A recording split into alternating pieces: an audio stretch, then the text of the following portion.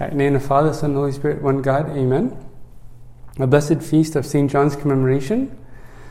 St. John is a very special saint in the Church. When you read about St. John, especially in the life of the Holy Workshop of Virtue, which is his biography, it's written by Saint Zacharias of Sakha, you realize that there was something about him that transcends any mortal way of life.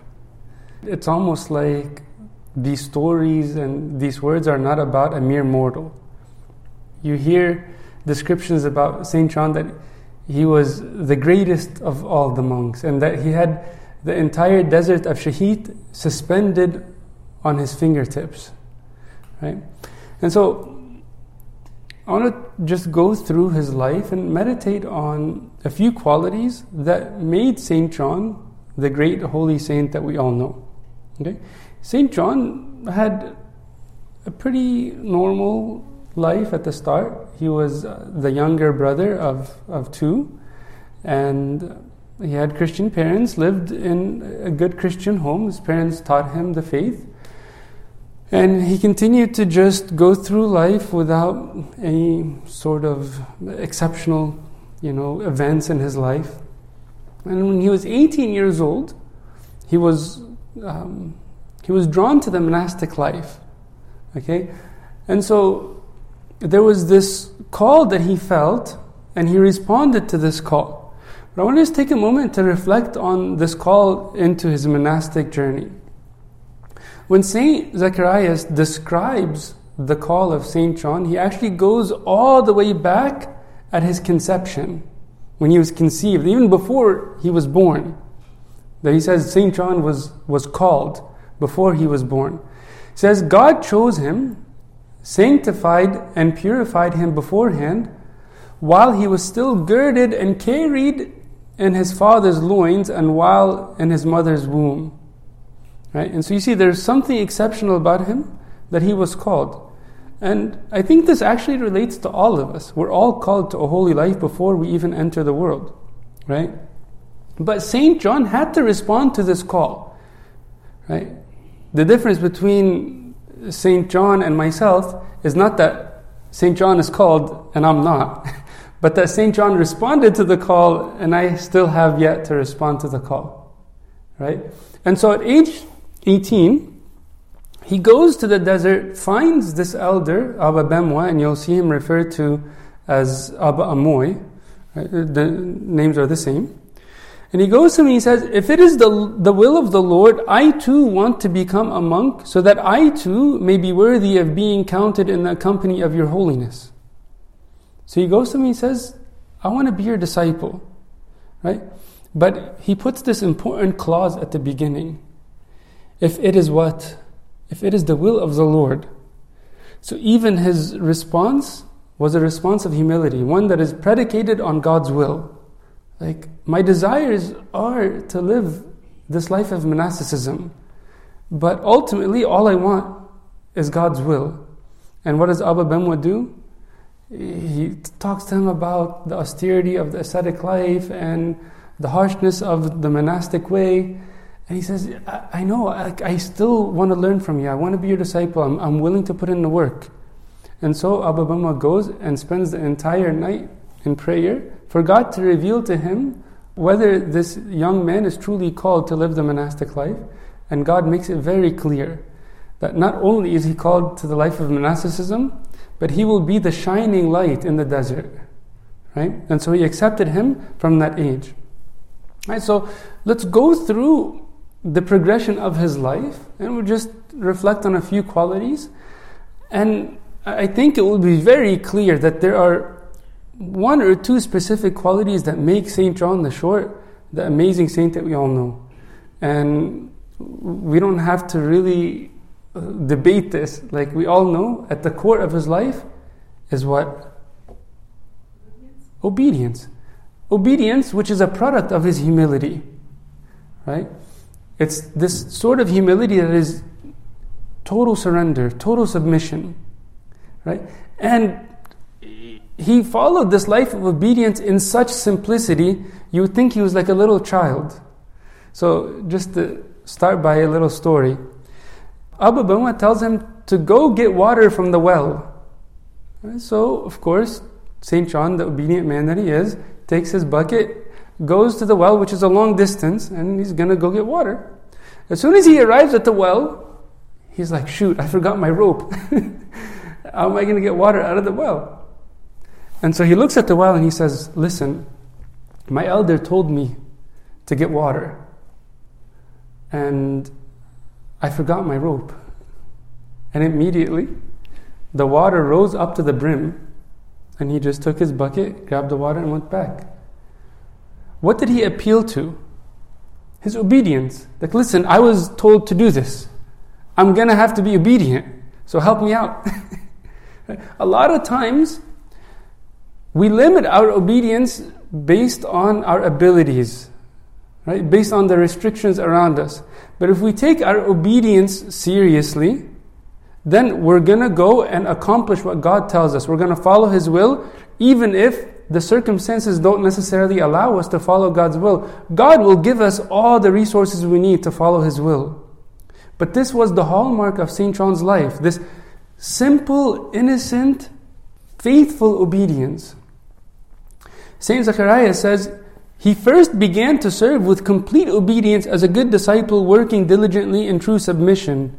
And he wore the mighty weapon of humility that destroys and crushes all traces of sin, making him like our Savior, who alone humbled himself for our salvation, who came to us in the form of a slave, saving us while we were diseased and plagued with sin.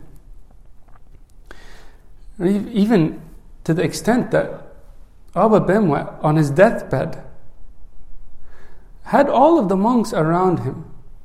He takes St. John's hand, kisses it, and he says, this is not a mere mortal, this is an angel.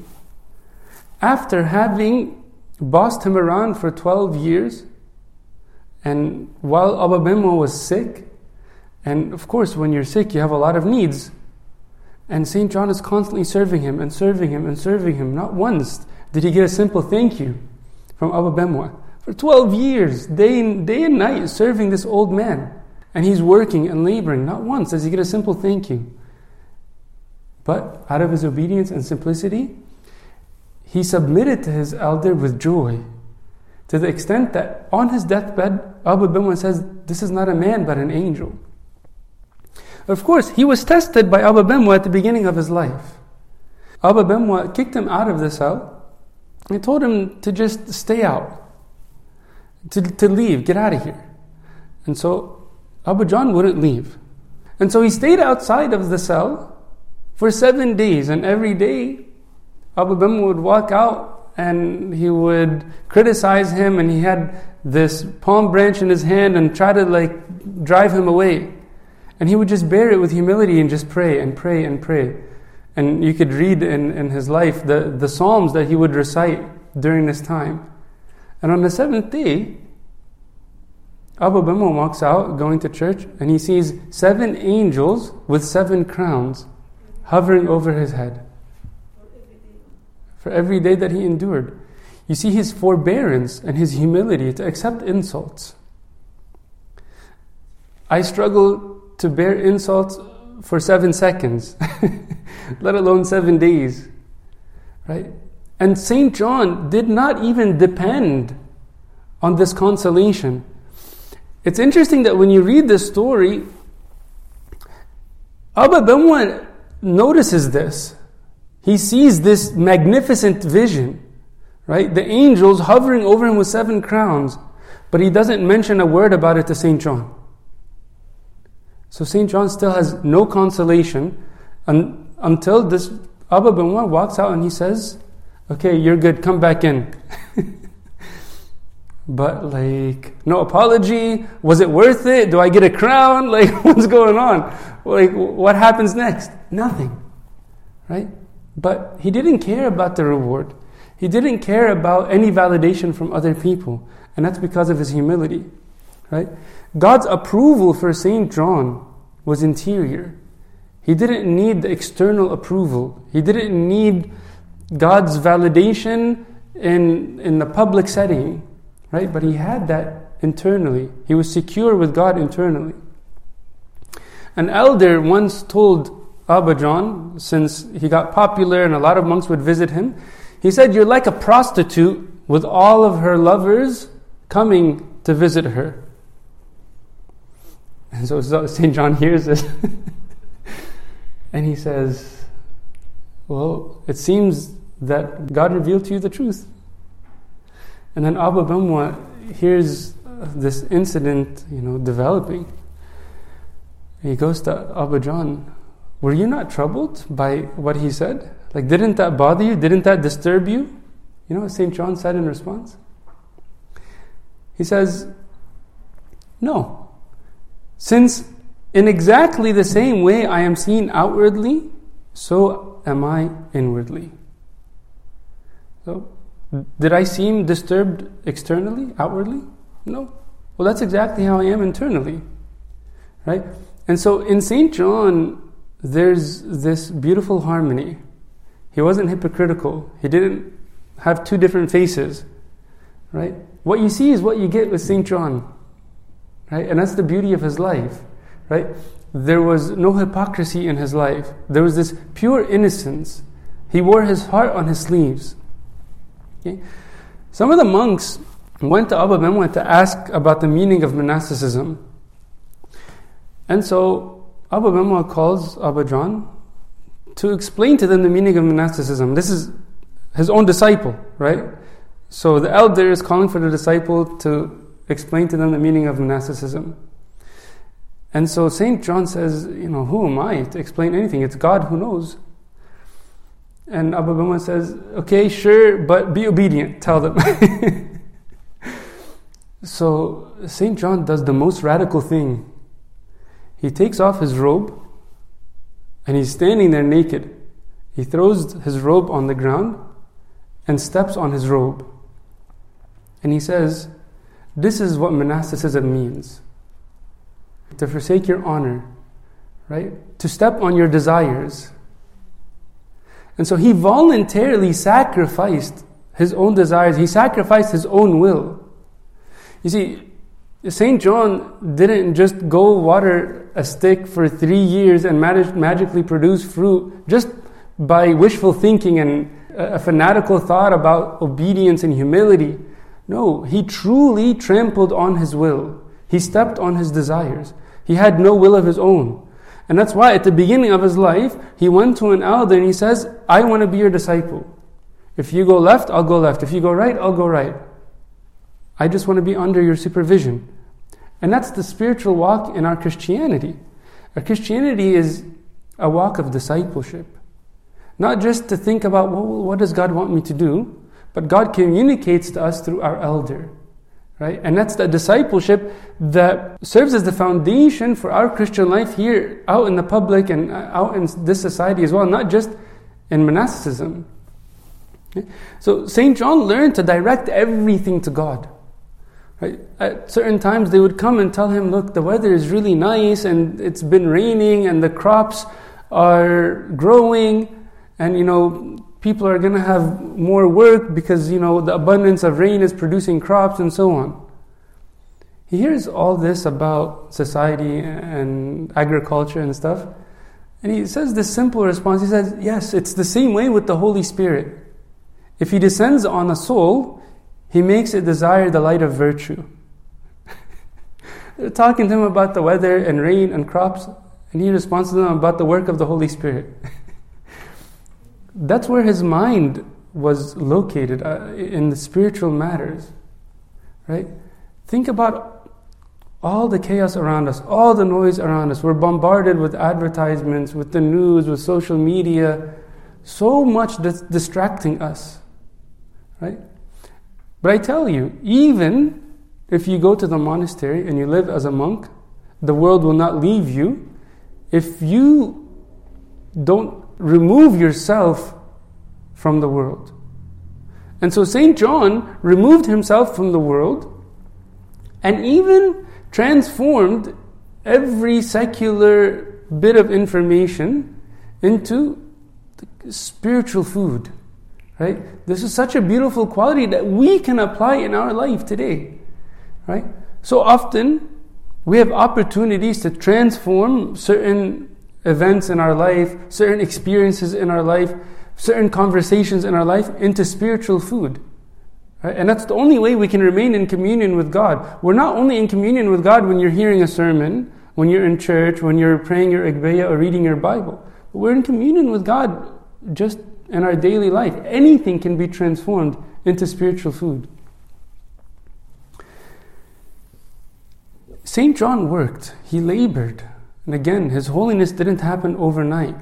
When he was asked, what is a monk? His response was, a monk is toil. A monk is toil. Not just that the monk toils or the monk labors, but a monk is toil. A monk is labor. A monk is effort. A monk is work. Right? And that applies to us too. Right? So often we want to make progress without the sacrifice, without the work, without the effort. Right? You can't make progress without that sacrifice, without that effort. And sometimes it takes a long period of time. Sometimes it takes even years. Right? So we can learn a lot from St. John's life. Remember, in the beginning, he didn't just understand this concept. In the beginning, he had all this wishful thinking about living the spiritual life and living like an angel. Right? And it's interesting because his older brother actually becomes a monk much later than St. John. And St. John is actually the one who instates him into the monastic life. Right? So he's basically like guiding his older brother in his journey in monasticism. And a little bit later he goes to his older brother and he says, listen, I just want to live with God. I want to go into the desert and live a deeper life of solitude, just to live like the angels. And he does that. He leaves for a week, and then he comes back, knocks on his brother's cell. His brother says, who is it? He says, it's me, John. He says, John? John no longer exists. He became like one of the angels. And so he left his little brother in front of the cell all night long until the very next morning. And finally he opened his cell door and spoke to his brother, and he said, although your intentions are pure, we're not angels. We're human beings. We need to work. We need to toil. We need to labor. Right? Without that work, without that labor, there's no source of food. Right? Because we find our daily bread through our toil. And so St. John learned this. Learned this as enthusiastic as he was. He wasn't delirious. A lot of times we get fanatical and delirious in our wishful thinking in hopes that maybe if I just hit the lottery, if I win this contest, like I hit the jackpot, then I'm gonna make this tremendous leap in my spiritual life. Like in one moment, like the right-hand thief, someone's gonna come and I'm gonna make a confession, a one-way ticket to heaven, and it's all good. That's not the way the spiritual life works. When St. John was caring for his elder, Abba Bemwa, on his deathbed, he remained in obedience to his elder even after his elder departed, which was crazy. Because now you could say at least he has a little bit of freedom, he has some room to spread his wings, he can go do his own thing, right? Like he's a big monk, he just produced a tree in this miraculous way by going to water a dead walking stick. But his elder says, whenever I depart, I want you to leave the monastery and go dwell in the place where you watered this tree, which was 12 miles away. St. John was comfortable where he is. Khalas, like he's been there for many years, and we all know how hard it is to change. Right? Think about how hard it is just to change jobs that we've had for a few years. Right? Many of you even moved from Egypt in the middle of your life and came here and had to start all over again. And the thought of doing that again is kind of like crazy. Like, It was hard enough, right? But for St. John, he had no will of his own even after his father departed. So he went and dwelt by the tree, and because of his fame, because of his holiness, other monks started to congregate around him as well. Okay? And so this is a beautiful quality about St. John, because even though he's full of zeal, like he strives for perfection, he's very hard on himself, he's very compassionate on the people around him, and he's very patient with others, even though he's very strict with himself. Right? And this is a beautiful quality, to be strict with ourselves, but gentle and compassionate with others. Okay? And anytime he would see someone falling into sin, he would say, him today, me tomorrow. Sure, he fell into that sin today, but I can very well fall into that tomorrow. Right? So he always looked at others with compassion and recognized his own sinfulness. And when the brothers gathered around him, he wanted to take care of them. Right? And so he wanted to provide for them a place to drink water. And so they started to dig a well. And for 5 days they would dig. But after all of this effort, they didn't reach any water. So what does St. John do? He gets into the bottom of the well himself and spends the entire night in vigils and prayer, until finally a sweet spring of water burst forth for all of the brothers in the area. Right? This is how much he cared about the people around him. You might think like maybe he wants some solitude, he wants to get away from all of the monks and just to be by himself. But whenever visitors would come, he would still care for them. He was hospitable, he was compassionate, he provided for their needs. Right? Do we do that? Do we have that balance in dedicating time of solitude with God for my prayer, but also to open my heart to others? Right? So there's a place of seclusion with God, but there's also a place of inclusion for others.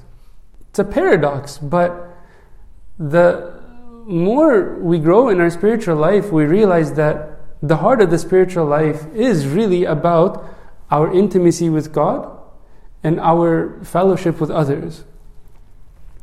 St. John lived in a spirit of sacrifice and complete detachment. In one incident, thieves came in to rob him, and he would even help them to load their bags to take his stuff. It's like he was totally detached. Like all this stuff, I'm borrowing it, right? It's all God's. Even my life, I'm borrowing, and I'm going to return it back to God. One time, he weaved all of these baskets and was taking them to trade and for his sustenances, of course. And so on his way, he found the camel herder. Okay?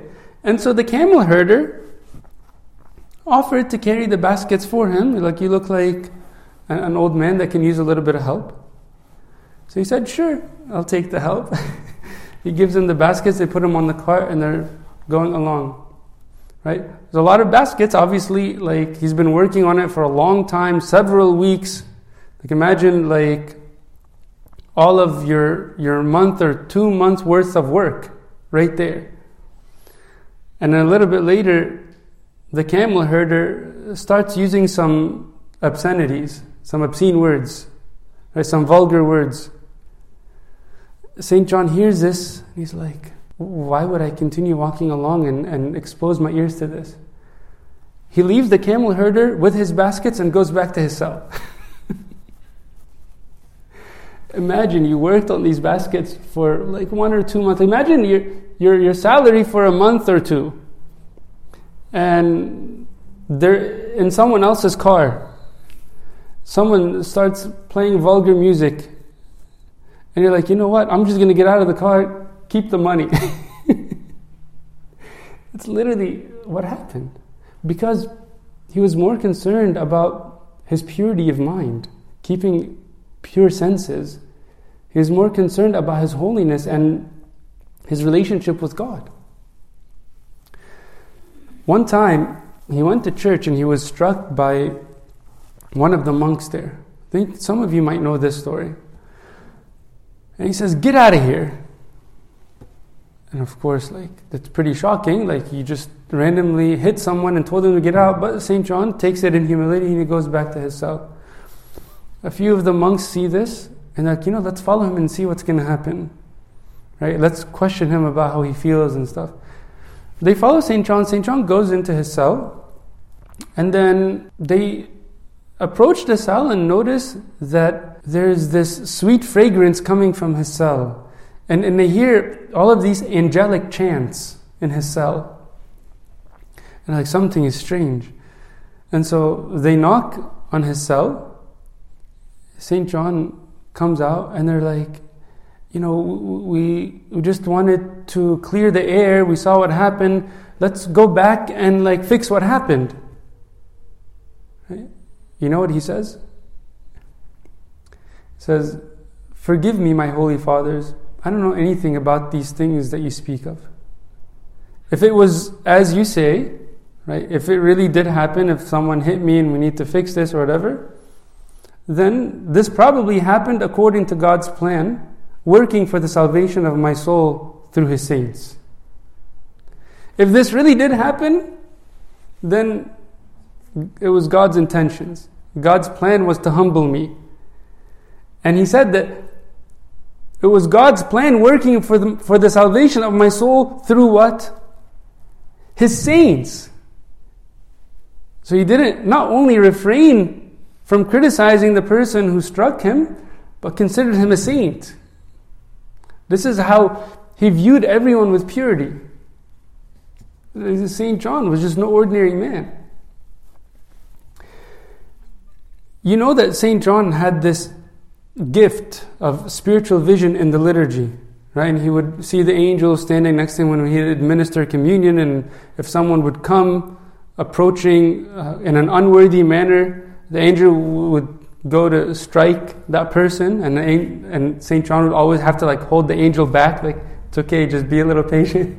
And then if someone comes and takes communion with a spirit of humility and faith, he would see this person beaming with light from the altar. Right? He saw all of this. But how did he reach this level of holiness in the liturgy? Because I'm telling you, it didn't just happen overnight. The gift and the experiences that he had in the liturgy were a product of his reverence in approaching the liturgy. And so he was taught this from the very beginning of his monastic life when he was a disciple of Abba Bemwa. And so he would always take a long journey to get to the church, several miles to get to the church. And so he says, Abba Bemwa taught Abba John to walk to church in wisdom in a seemly manner, devoting himself especially to meditating on the scriptures inspired by God, ruminating on them in his heart with unceasing prayer, like a spiritual sheep, drawing the Spirit to him through the sweetness of their meanings. And he also exhorted John down to the smallest detail to understand the things that he would hear in church. Right? So not only did he exhort John to walk to church in prayer, reciting the Psalms and the Scriptures, but exhorted him to be very careful in the church, down to the smallest detail. He would exhort John down to the smallest detail to understand the things that he would hear in church, keeping vigil with compunction and tears without any earthly thought. And he goes on to say that even when John would ask him about spiritual matters, he would just give him a small little response, just one sentence. And he says, that's enough, so we don't continue to chatter in church. Even when he's talking to him about spiritual advice, Abba Bimel would just give him one or two words, and he says, that's enough, lest we lose the reverence of prayer. Right? And because St. John had this foundation, this reverence in church, he increased in wisdom, in his clairvoyance to see all of these spiritual mysteries. Right? There is so much more we can talk about St. John's life. This is not even 10% of the wonders in his life.